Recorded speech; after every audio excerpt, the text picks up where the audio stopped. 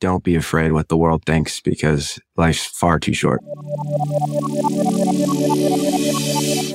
Welcome to The Lavender Lifestyle, the podcast on personal growth and lifestyle design.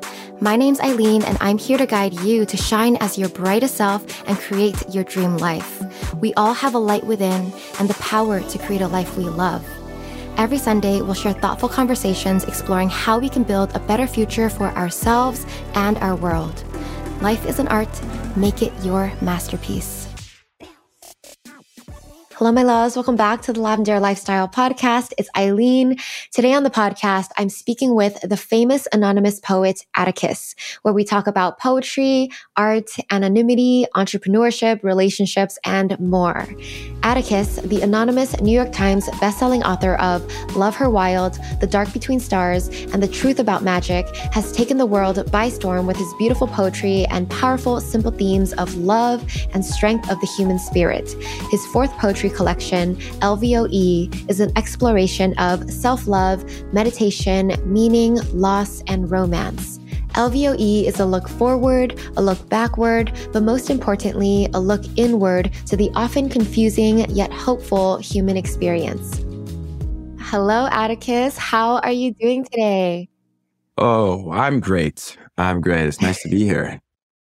Yeah, I'm excited to have you on. I think you're very interesting. First off, you're my first anonymous guest. Yeah, there's not that many of us. Yeah. So can you tell us your story on how you became a poet and why you decided to remain anonymous?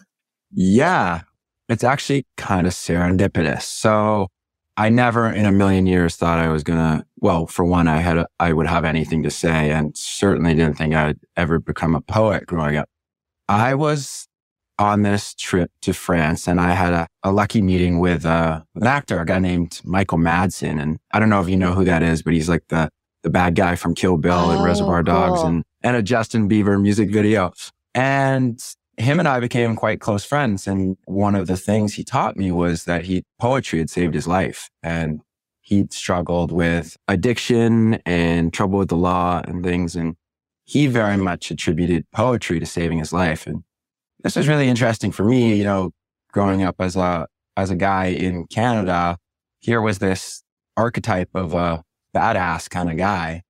And he was writing poetry. And I think that was the first time that someone kind of like an elder in the tribe had given me permission to explore like a more vulnerable side of myself. And it was a few days later, I was in Paris for also the first time I'd ever been there. And I wrote my first poem then. And did you post it immediately? I didn't post it immediately. So I came back from that trip and, I had an old typewriter there and I was like, I'll just type it up on the typewriter. And someone saw it. I was like, oh, you should post it on Instagram. And Instagram was kind of just getting started. And I was like, yeah, that sounds like a really cool idea. And, you asked about the anonymity thing. And I was like, I'm going to do it anonymously so it doesn't kind of bleed into the rest of my life. And I think if I'm honest with myself, I was like very shy about this like newfound passion at the time. And yeah, and so I was like, I'm going to do it anonymously. And the full story is about a few months after that, a friend passed away, and he was a friend who had a certain level of fame, quite a lot of fame. And he was from the same small island I was from. And he passed away in a hotel room in Vancouver. Oh my gosh. He was on the television show Glee. I always felt it was kind of complications of fame. And so, I kind of made a commitment to myself. Hey, no matter how big this gets, let's keep the anonymity. Let's keep the mask on. Right. So you saw the dangers of fame and you really wanted to keep like your regular life, no matter what happened, right? Yeah. Yeah. I think a lot of people in that position would say that fame is a double-edged sword and you've got to be really sure that it's what you want before you kind of get it. And, for me, it was an experiment, and it still is, of can you kind of spread art in the world? Can you spread your message and do it anonymously without kind of being recognized? Yeah. Okay. I'm curious. You said that was when you got into poetry. So Have you been writing or creating in other forms before you started writing poetry? Like, what was your life before? Yeah, I mean, I've always had kind of creative outlets. I've always been very creative. I read a lot as a kid. I just read nonstop. And I remember thinking back, I remember my mom hid a Jack Kerouac book on my bookshelf. And of course, me being a 14-year-old kid was convinced that I discovered Jack Kerouac, but my mom was just very smart in how she planted it. And, I had these interactions with poets and writers, and I loved the classics. I loved the kind of the Bukowskis and Frosts of the world. And that's what got me into poetry. But I never thought I had anything to say. I still don't, but I think that's kind of the artist's curse. But yeah, it happened very serendipitously, and it's been a wonderful journey of creativity. And I've met so many other young people who are writers and interacted. It's been a wonderful experience. Right. I mean, what was that timeline like when you started posting as Atticus? Was it just a hobby for a while before it became a business? Like what was that story like? Yeah. Yeah, absolutely. I mean, I never expected it to be anything. And so I just started posting and then kind of got some traction and people started sharing it. And then I think Shay Mitchell, if you know who that is, wonderful human, I think she was one of the first people to find it, and she started posting it. And then lots of people started sharing it. And I think the big turning point was when people started getting the words tattooed, which as like a writer is very, very disarming because all you can think of is like, I hope there was good grammar in that. Right. But yeah, and then and then thousands of people started getting it tattooed, which was just, it's just a very humbling, huge surprise. And one thing I've always loved about the tattoos is that people kind of take the words and make them create their own meaning behind it and put it on their skin, and it becomes their art. It's like no longer mine. And I love that kind of transference of meaning and art. And I think that's what it's all about, really. Yeah, that's amazing. I mean,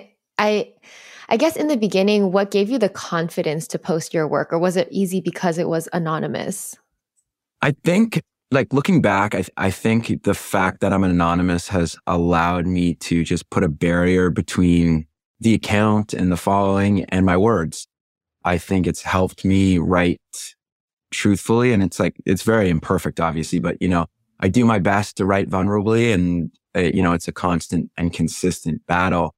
But yeah, I think it really has helped me, and I do have that buffer. I sometimes forget people are kind of reading at all.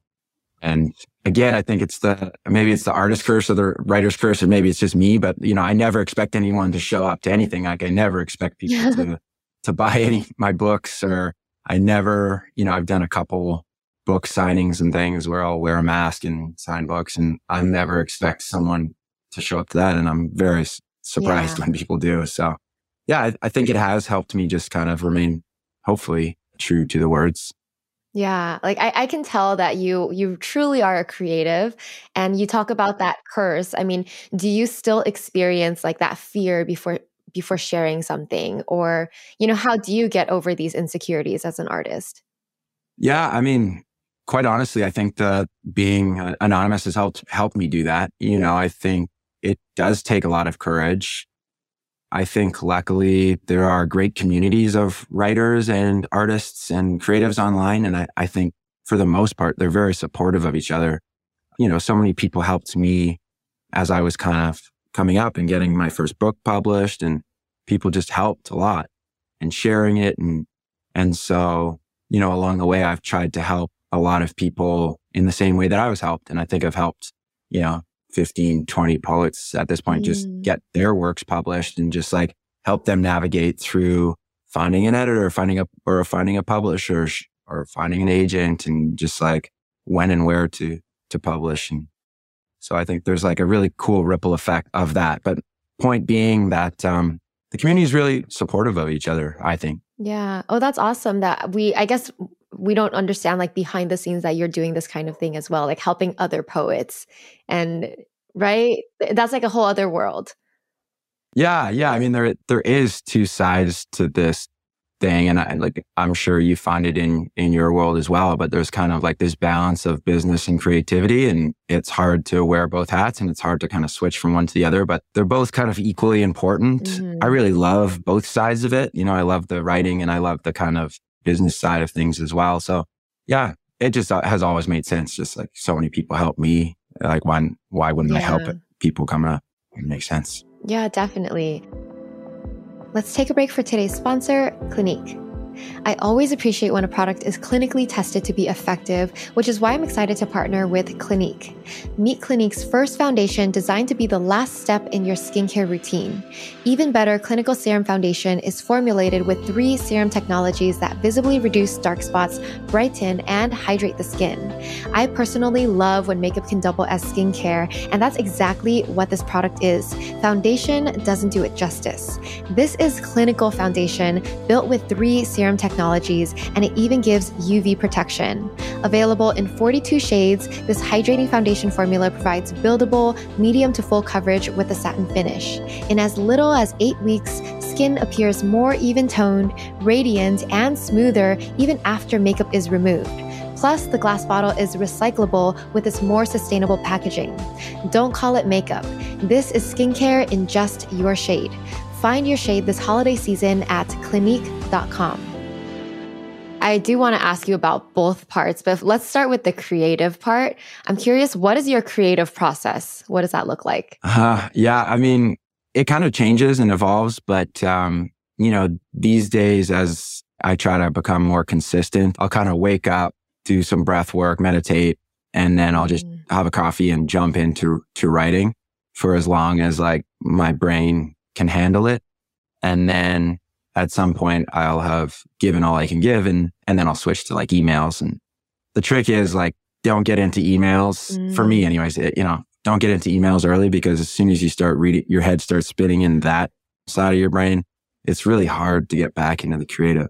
Yeah. So that's kind of what I do now. And sometimes I'll write really late at night, kind of when the world's asleep. I used to have this little writing shack on my property, and I'd go in there and I'd be surrounded by all my favorite inspirational things, typewriters and like paintings and books. And it was very inspiring. And so that really helped me kind of get in the flow.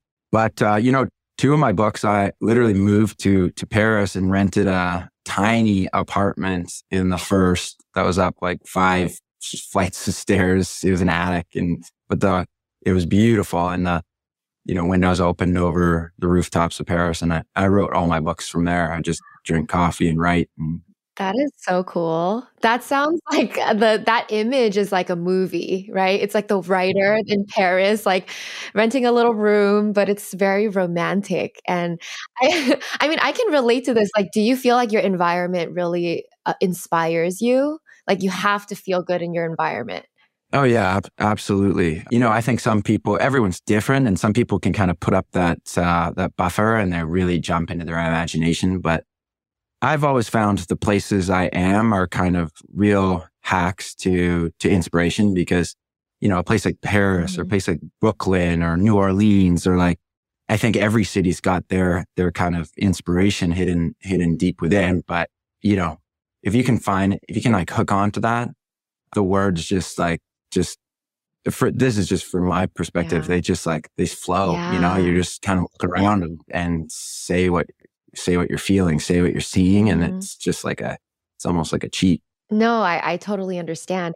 Do you ever look back at your like first or second books or any previous works and you're like, wow, I wouldn't write that now? Or like, like it was like your mind was in a different place because it was inspired by that location. Yeah, I do. I think I try to honor like where I was in those positions, or in those places. But yeah, totally. I mean, again, the writer's curse. It's like I struggle with everything I've written and nothing's finished, and like I'd change everything. And yeah, I think it's a story as old as time. Yeah, totally get it. So out of, in your regular life now, like how much time is spent writing and how much time is spent doing like other things, the business side and everything else? Yeah, I mean, it depends. It's like if I got a book coming up, it commands a lot of time, and I think it was like 60%. When I don't have a book going in the funnels, it's more like 20% of the time. So basically I should write much more than I do. And I get mad at myself because I don't, you see someone like Stephen King who can just put out a couple books a year, and it's just astonishing, really. Yeah. Yeah. I mean, no need to compare yourself. I think you're doing great. I would never compare myself to Stephen King in a real way. He literally has that book on writing. Like he's like an expert on writing. Yeah, totally. I mean, that's an amazing book for anyone looking for just kind of like tips and tricks. Stephen King on writing. Yeah, good suggestion. Yeah. Yeah. Yeah. Let's talk about that real quick. What are your favorite books that you share with writers or creatives? I mean, Jack Kerouac, On the Road, for sure. There's some really beautiful Mary Oliver books. If you're not familiar with her, she's like a very well-known like nature poet who passed away not too long ago, unfortunately. But there's some great Robert Frost, Walt Whitman. I gravitate towards like the kind of Hunter S. Thompsons and Bukowskis, but less so these days. They're like, I find them pretty dark these days. And then, Sylvia Plath, and I love Fitzgerald. I don't know if you if you read any Fitzgerald, the Gatsby, and his prose I find is just lyrical and poetic. And I could just read Fitzgerald quotes for forever. I mean, I think he's one of the most beautiful writers in the history, honestly. Yeah, amazing. I love the way you talk about writers because you're on another level on how much you appreciate the craft. And it makes me more curious as you're writing your poetry, does it just flow, or do you like deconstruct sentences? How do you come up with things? I mean, it's a really good question. I think I have like a notepad on my phone. And so like, as I'm going through life, I'll write down like little sparks of ideas, like, see something and it's like, I know it could be a spark of a poem, or it's a concept, or it's a turn of phrase. And I'll just store that. And then I'll come back to it in like a more of a writing session and kind of try to build them out. And some of them work, some of them don't. And I don't think it's the right method, but I'm very kind of ADHD in a sense of like jumping around a lot between poems. Like, that one's not working. I'm going to jump to the next one. I'm going to jump to the next one. And that's just kind of how my mind works. And I always look at the writers who can just like sit down and write in a straight line. And like, is that a myth? Yeah, I'm sure there's a lot of like editing and I don't know. Yeah, I mean, I think so. You hear kind of rumors of how the Stephen Kings and the Martin, Game of Thrones, those kind of writers, but it is a myth for me. So I'm curious, do you have dreams of writing anything like long form, like whether it's a novel or a script or I don't know, just wondering. Yeah, I do actually. Cool. I'm, believe it or not, halfway through a novel. Yeah. Ooh. And I'd love to finish it. And then I have a grand dreams of coming out with some children's books.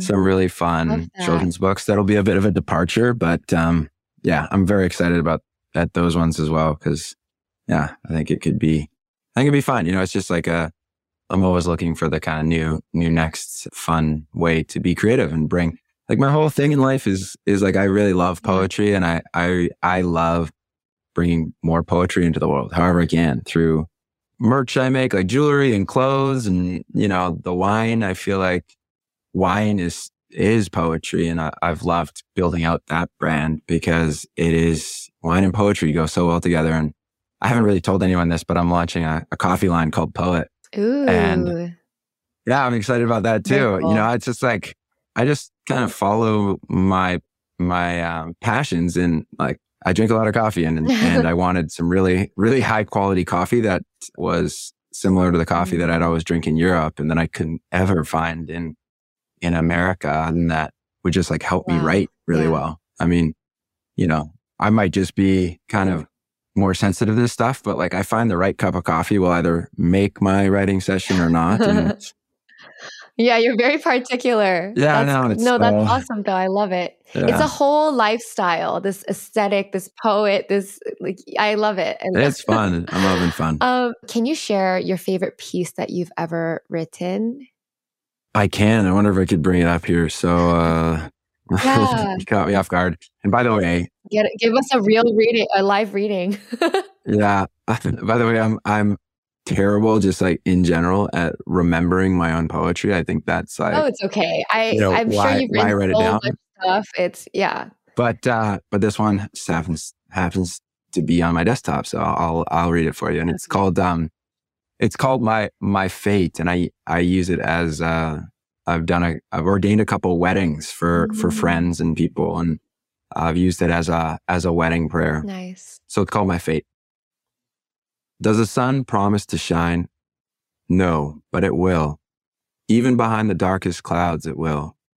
And no promise will make it shine longer or brighter, for that is its fate, to burn until it can burn no more. So to love you is not my promise, it is my fate, to burn for you until I can burn no more. Oh, that's so beautiful.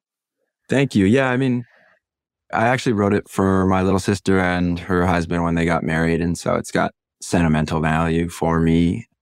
And I've used it at a few Yeah. other weddings now. And yeah, I just kind of like the idea of someone's fate is like my fate is to love you kind of thing. Yeah. Yeah. Love it so much. Even you reading it live, like I get little goosebumps because like I feel Oh, it, you know? oh, you're so cute. Thank you. It's so interesting what poetry, what art can do.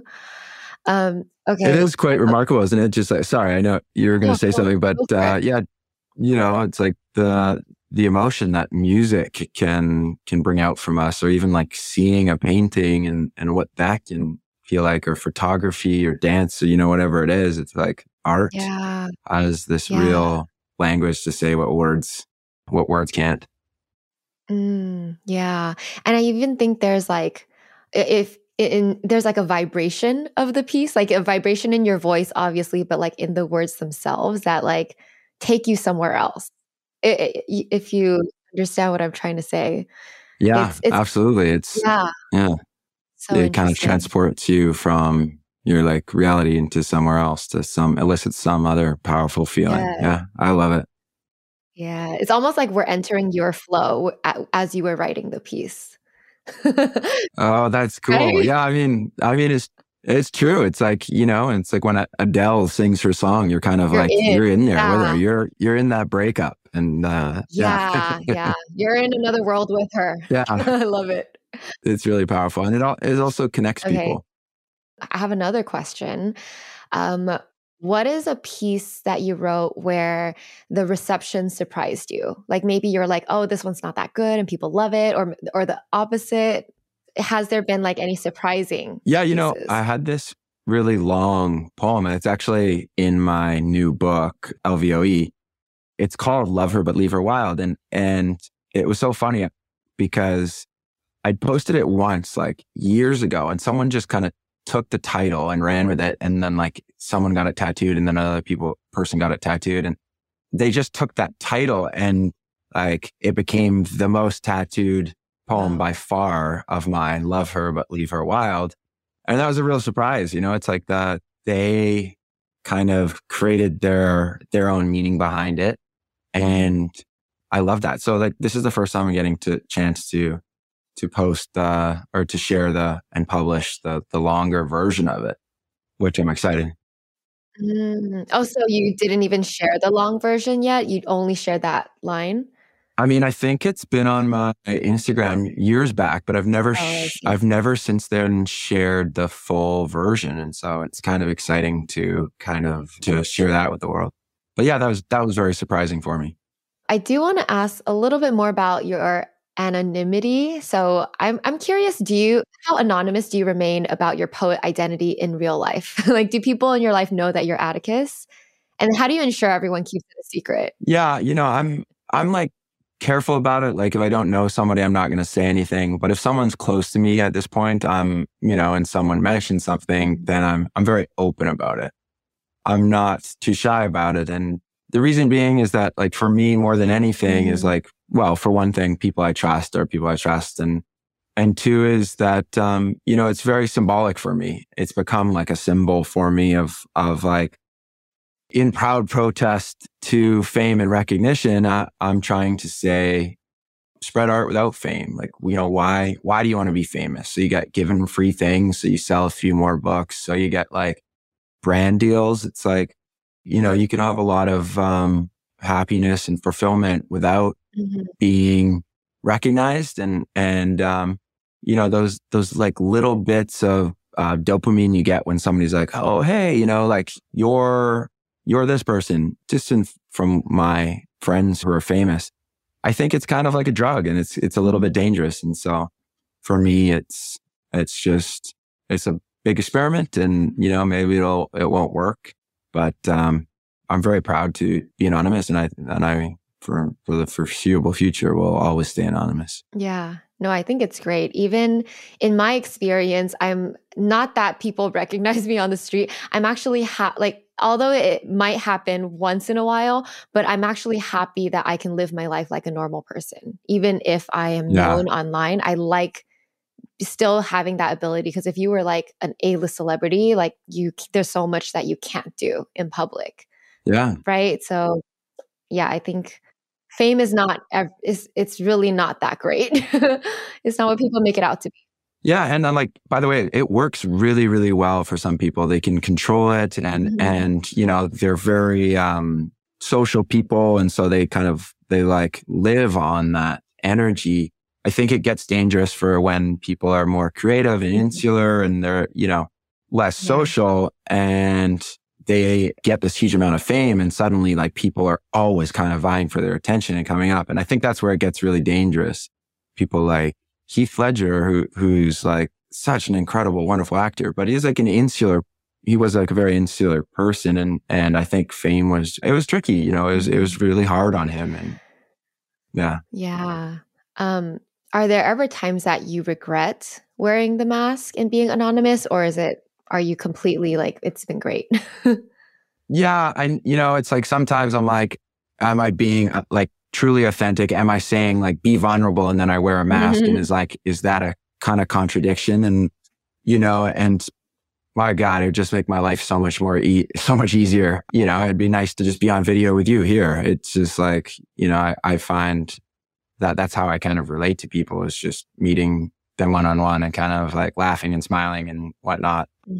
And, people like my publisher are like, hey, you'd sell way more books. You'd be way more famous. We could get you on the Today Show and yada, yada. So, there are times when I'm like, oh God, it'd just be so much easier to not be. But, it's like, I just got to remind myself, it's like, well, to what ends? It's like, am I doing it for the right reasons? And, there's an actor, and he has a famous quote that says, if you want to become rich and famous, become rich first and see if you still want to be famous. And I think there's something to that. Not that money has the answers to anything, but I think it's just kind of like a warning of like, what are you looking for? Are you looking for success, or are you looking for people to recognize you on a street? So right. When I think people think they want to be famous, but what they want is just the success that fame brings. So yeah, exactly. yeah, you can have money without fame. Yeah, you can.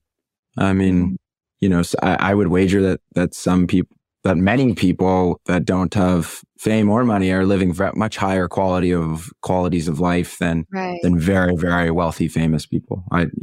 Yeah. And like I said, there's tons of exceptions. I know a lot of very, very famous people who live wonderful and fulfilled and balanced lives. They're able to kind of manage it really, really well. But yeah, I mean, I think it would be tricky for me, who just like loves to, walk in the grocery store and be kind of a goof, or like walk down a little street in Paris and take pictures of weird things, I think if I was getting recognized all the time, it would be for the wrong reasons. Right, right. And even if you think of writers traditionally, it's like they're famous for their work, not for like, they're not people you recognize on the street anyway. And it's like you want to focus people towards your art. Yeah, Yeah. absolutely. And I think this helps keep it about the words and less about who I am. And one thing I've always loved, Right, so right. I on one of these signings that I did where I showed up in a mask, I had kind of like a reflective mask going on. And this Mhm. woman stood up at the end and she goes, I don't know why you chose to wear a mask, but I love that it's reflective. So, because I think people can see themselves in Um, you. that's so metaphorical for your work because your work is a mirror for people. Wow, I see it. Yeah, it's like so beautiful. I was like, oh God, can I have that? Can I use Yeah. it as a poem or like You you're definitely use that somewhere. It's like Atticus is not a person. Atticus is the mirror for you to see yourself. Yeah. I Right? think it's beautiful. And it's like what I was talking about Yeah. with the tattoos. It's like Atticus can be whoever Mhm. you want him or her to be. And it's I love it when people kind of, take the poetry, change the pronouns, mix up words, like, make it theirs. And it's like they're making it a mirror and that's what's Mhm. important. But it's not like it doesn't matter who I am, it really doesn't. It's Right, about the words. right. You either like them or you don't. And if you don't, that's all good. Yeah, no, I love that idea of like you create the art, but it's not yours. Like it can become someone else's. So I know as a creative, you can get tied with your work. Like your self-worth gets tied up with your work where like if people don't like it, you feel bad about yourself. Do you still have that or do you kind of like post it and like give it away and don't like are you able to detach or do you still have that attachment? I would say I'm able to detach more than a lot of people just because of the anonymity. I think I try not to take as much Mhm. personally, and I'm insulated from it a bit. But yeah, I mean, I think we're all just human, and I think we can still get affected by it. Or if someone says something cool, and you're just, Right. it's like a dagger, and I just think that's that's just how it works. It's hard to be always stoic about these things, but a great power if you are. Mhm. Yeah. Okay, so I want to shift the conversation to talk about the business side. How did you turn your art into a business? Because you have so many things going on. You have a whole shop. You mentioned like the coffee, the wine. I guess what were the first steps? What's your entrepreneurship story? Like I said, I think it all stems from like a real interest in both sides. Like, I really just enjoy both sides of it. And, I think it was very important to me from the beginning that anything that I do be one, really authentic, and two, like I'm very passionate about it. And so the merchandise is like, we take a lot of care in what we create. It's like not just pop sockets and things like that. We really, it takes a long time to create these items and we're really careful about it and each piece of jewelry and shirt and whatnot. Mm. And then for the wine, it was the same thing. It's like I was writing so much about wine and vineyards and that kind of lifestyles that it was just such a natural thing I felt for me to be like I'm very passionate about wine. I Mhm. love drinking red wine and rosé, and it just kind of made sense and it was authentic. And that was a partnership with a wine subscription service called Wink. They're like one of the bigger ones in America, WINC. And we have a brand together called Lost Poet Wine. And so that's where that business came from. And the coffee was the same. It's like I realized that I just wanted higher quality coffee. And I started this company with actually one of Mm. Elon Musk's cousins, really, really wonderful guy and a few other partners. And it's all completely electric, digital roasting, zero Oh, emissions. cool. Yeah. All, I didn't even yeah, think yeah, I about know. that I for mean, coffee. we're kind of leading the Yeah. world charge on this. And yeah, it's like, it's completely zero emissions and all the farmers are female, women owned farms in South America. And, it's been amazing to just like this journey of kind of coming up with the highest quality possible coffee that we can come up with. And the incredible thing about doing small batch, high iteration coffee is that you're iterating like 10 times a day. And so you're refining the taste of a coffee 10 times a day. And Starbucks probably doesn't do that in a year. So you get a real advantage of doing these small batch, high iteration, and the kind of, Mhm. I think the flavor, taste of this coffee is incredible because it doesn't have any of those gas fumes that all coffee roasting has always had. It's not roasted over with gas burners. It's roasted, with electric heat. So I Yeah. just think the whole experience is wonderful. But again, I'm biased. Do you drink coffee? or wine? I'm more of a tea drinker. I'm so sensitive to caffeine. Yeah, yeah, But yes, I would I love to know. try So, it because it's like made in a different way and it's like the thought that you put into it, that's so interesting. well, I don't want you to like fire you up so much, but with too much I can coffee, still you can drink take like some. Yeah, you can take a little sip. I'll I send you can some, and definitely I'd try love to it. know what you think. But maybe I'll get into tea I after. love that. Thank you. That's amazing. So it sounds like you find partners to like start these different business concepts with. Like what is the main role that you play in these businesses then? Like are you really involved in the product? Is it more just marketing? Yeah, that's actually a great question. I'm someone who likes to do a lot of things. And so part of why I think I've been able to do a lot of things is bringing in the right people and getting the right partners excited and not being scared to kind of share in the returns, and Mhm. get everyone incentivized and working towards a common goal. And I think when you do that, you're able to do a lot of different things. And so both coffee, merch, wine, all the books, they're all things that have really incredible teams behind them. And they're, I would say, partners that we grow it together. And so I do a lot of the marketing, the kind of branding, the kind of conceptually, the ideation and kind of the more experiential stuff and weaving poetry throughout it, and then leave the building for the pros, like the people who are roasting the coffee are the best in the world. That they came from that company Blue Bottle. They're the best of the best of the best. They're so passionate about coffee and I follow them. And the wine was the same thing. It's like the best. It was a group of master somms that came together and we came up with the exact wine we want. And that's why if you go, it's not just a white label. These things are started years before Yeah. and spend a lot of time. And that's why the wine's got like a 92 rating, which is kind of unheard of for California Red first blend. Came out of nowhere. And the coffee is too. It's like it's already being considered for all these awards and it like hasn't even been released yet. I mean, I think you can find it secretly. But yeah, so it's just like care and attention and I think people recognize that and you just want these things to be real and authentic. And the last thing I'd want is for someone to think that it was just a white label. It's like we got Starbucks coffee. I'm harping on Starbucks. So it's Just kind of, change the label. I think Yeah. let's just like No, I buy get it bulk though. beans and put a, yeah, that's kind of what I was Right. fighting against, Yeah. honestly, of why I started the coffee journey. And yeah. And I'm curious, so is it like you came up with the coffee idea first and then you found these people? Or did these people like kind of pitch you, hey, do you want to make a wine or a coffee? It happened in different ways. So the wine, I knew the CEO and we were friends of friends and we just kind of started talking and I'd always wanted to do a wine and I can't remember who said it first, but either I was like, hey, we should explore doing a wine, or he was like, hey, I love your brand and would you want to do a wine together? And that's how it started. And the coffee was the same thing. Atticus was quite well established at that point, and I'd always been interested to do teas or coffee just because I was so passionate about it. And my friend was starting this like all electric roasting, zero emission company, and he's like, "Oh, we should do this together." That company's called Bellwether, That's cool. and that's who Yeah. makes Poet Coffee.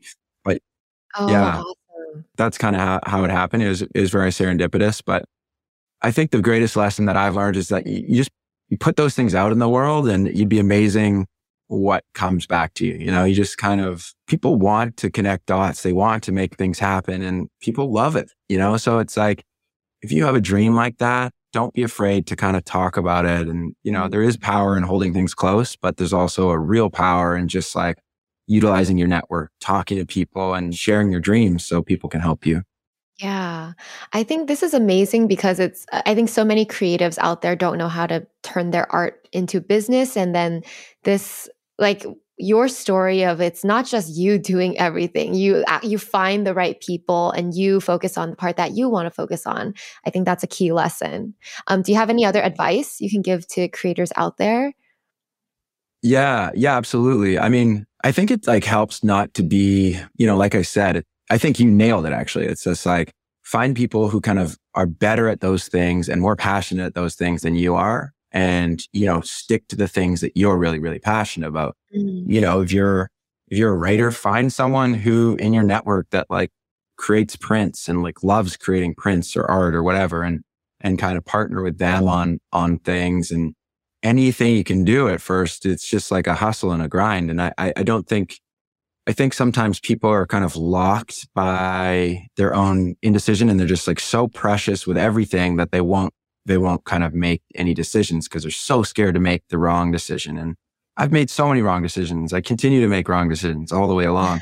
And it's kind of like you just Yeah. bounce off the walls and you're like, okay, well, that didn't work. Let's try something else. It's like Winston Churchill said that success is going from failure to without losing your enthusiasm. And I think that's an important part. Yeah, love that. The other thing is my business coach had some really good advice the other day. And it's like, there's figuring out like where your genius is, like what like really gives you energy. What are you better at than everyone else? And really kind of leaning into those kind of passions and is really important. And kind of as soon as you can, and like we all have to do it when we're starting out, but like as soon as you can, just like find the things that take away so much of your energy and they're just like impossible to do.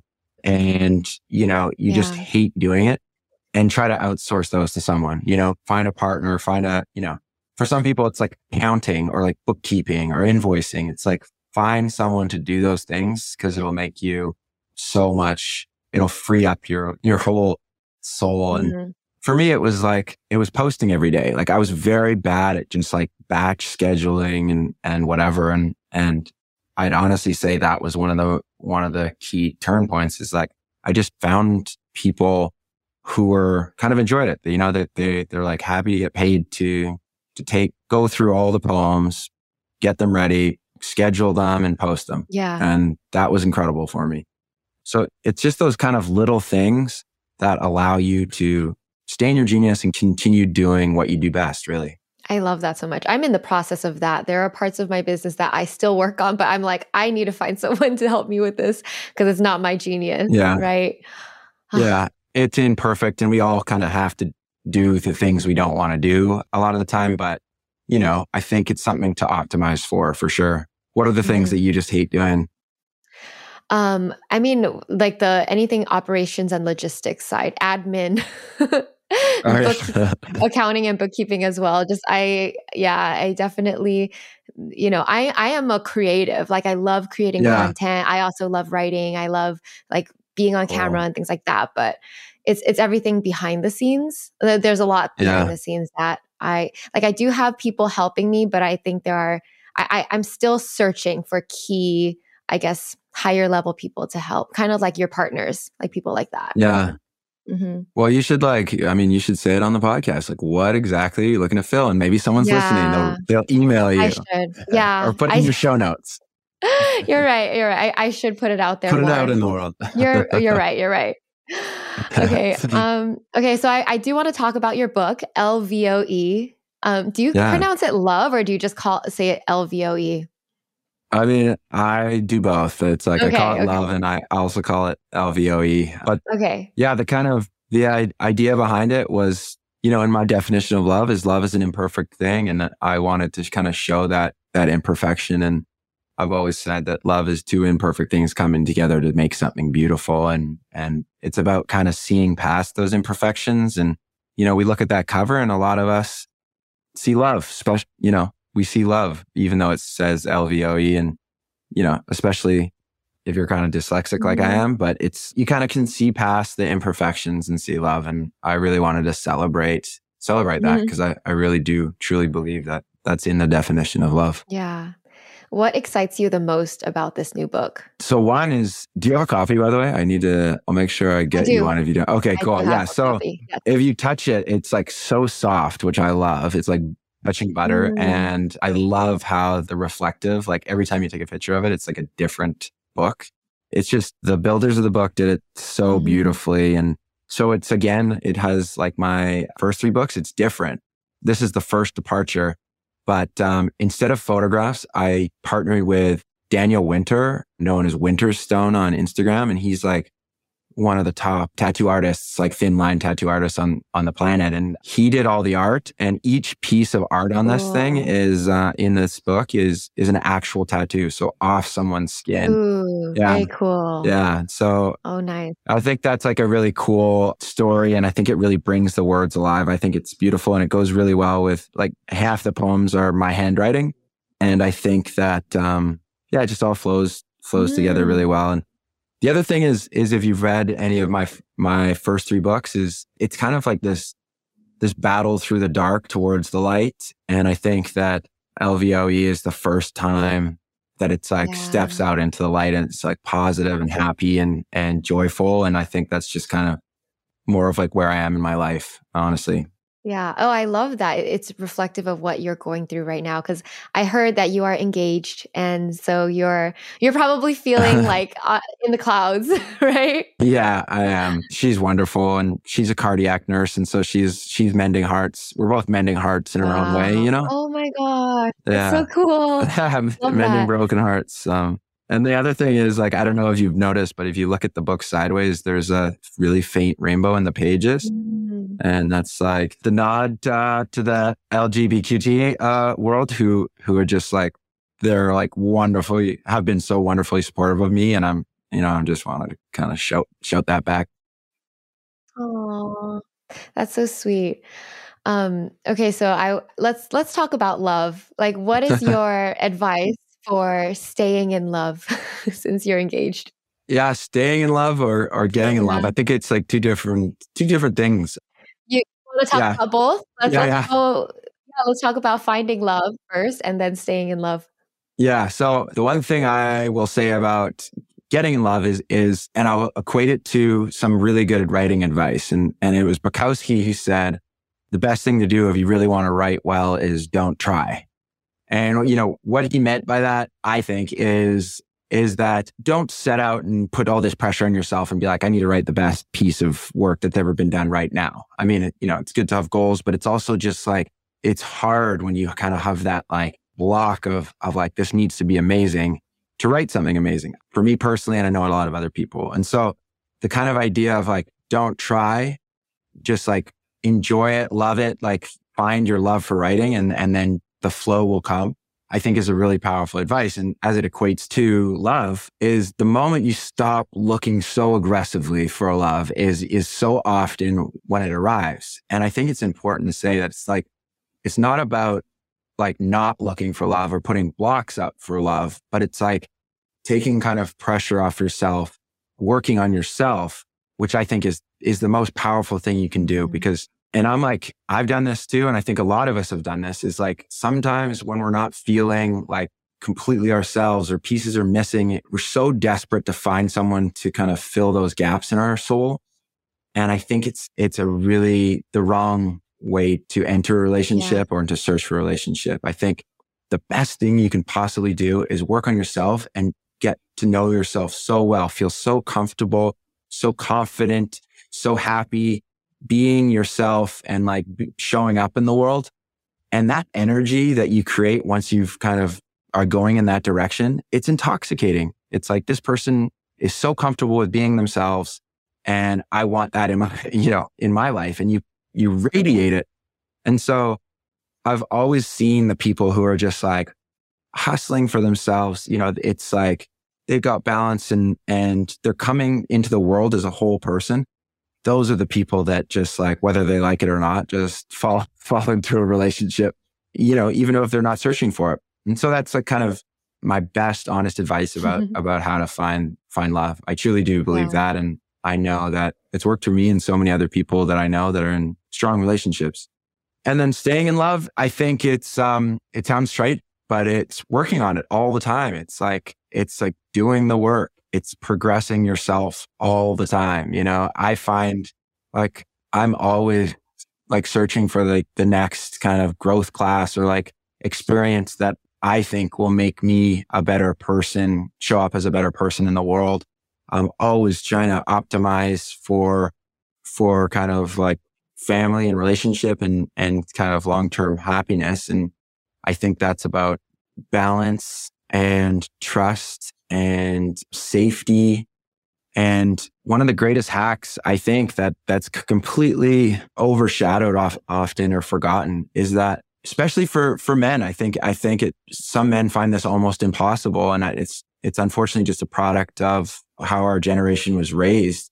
And it's not the boy's fault. It's just how we were raised. But it's like the inability to be vulnerable and the idea that vulnerability is like a weakness. And I truly believe that the only way you can really find connection, true love is through like trust and vulnerability.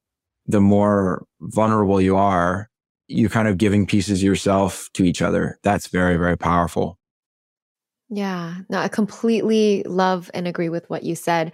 I think a lot of our listeners are female, and I'm sure, like, I can relate to being with, men who don't know how to be vulnerable.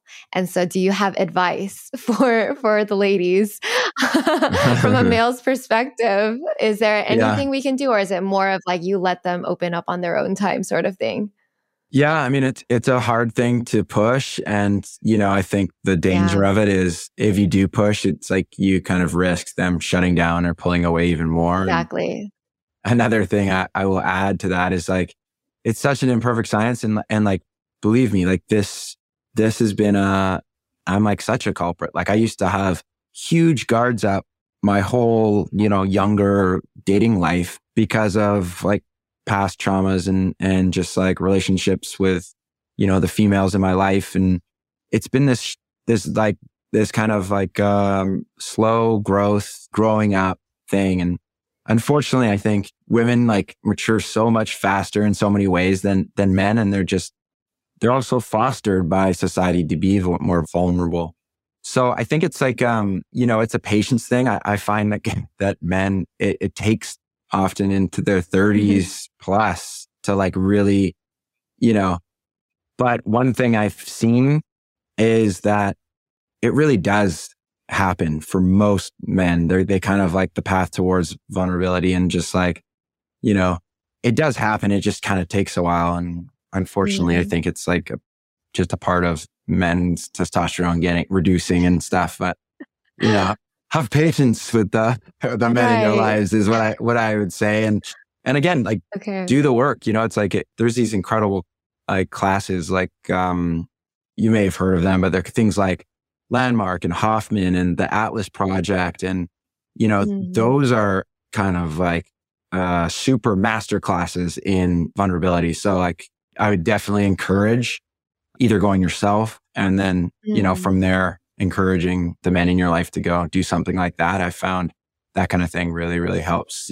Anything heart opening is very, very powerful. And all of those things, they might seem expensive or whatever, but there are scholarships. There are like, for people who are listening that thinks it's out of reach, there's lots of kind of scholarship options and things like that. So Yeah. Yeah. It sounds like you have to work on yourself, like do the work yourself first. And then in time, being a better person individually will end up in a better relationship. And also, another thing I do want to add is like, I found that you have to be vulnerable first if you want someone else to open up. It's like you lead by example in a way. yeah, Mhm. absolutely. I mean, I truly believe that the best thing you can do is like, if you continue to grow, they're going to either be inspired by it or like follow the lead or like, or whatever, or you're going to grow way past them and evolve way past them and just be like, you know what, this relationship isn't evolving in the way I want it to. And, I don't think I should be in this relationship anymore. And I think that that's a really powerful thing too, because if you're just working on yourself throughout your relationship and you're kind of continuing to grow, you're going to be in a really Yeah. good place to know, this is kind of a non-constructive, non-supportive relationship. And you're going to have the confidence to be like, I'm out of here. It's like, you're not treating me the way I feel like I deserve to be treated, and I'm out of here. And so Yeah. you're totally right, and work on yourself. And that's the magic. Yeah. It's the hack. And it's at least for me. Yeah. Okay, Atticus, if you were to leave the listeners with one final thought, whether it's words of advice or just anything you want to put out into the world, what would it be? I would say so many people have words inside them. And I say words, but it could be art, it could be paintings, it could be songs, it could be dance. And so many people die with those words inside them. And so I would say, don't let that art stay inside. Put them down on paper, put them out in the sound waves, or write them in a book. And don't be afraid what the world thinks, because life's far too short. So beautiful. As an artist, as a creative, like I love hearing that. I agree, everybody. Just create. Don't judge yourself. Just create and put it out there. And yeah. Yeah. Okay. So where can we find you online? You can just Google Atticus Poetry. I'm on Atticus Poetry on Instagram and all the socials, Pinterest, you name it. The wine's called Lost Poet. The coffee's called Poet Coffee. And find me anywhere. Message me, DM me, say hi. Amazing. Thank you so much for being on the podcast. I really enjoyed this conversation. You're welcome. Everyone, make sure you check out Atticus Poetry. We'll link everything that he mentioned in the show notes down below. Amazing. Thanks, Eileen. Thanks so much for listening to The Lavendaire Lifestyle. If you like the podcast, please show your support by leaving a review on Apple Podcasts or Spotify. You can also subscribe to our podcast YouTube channel at youtube.com/Lavendaire Lifestyle. Lastly, follow me on YouTube and Instagram at Lavendaire for more content on creating your dream life. Sending you so much love. Bye.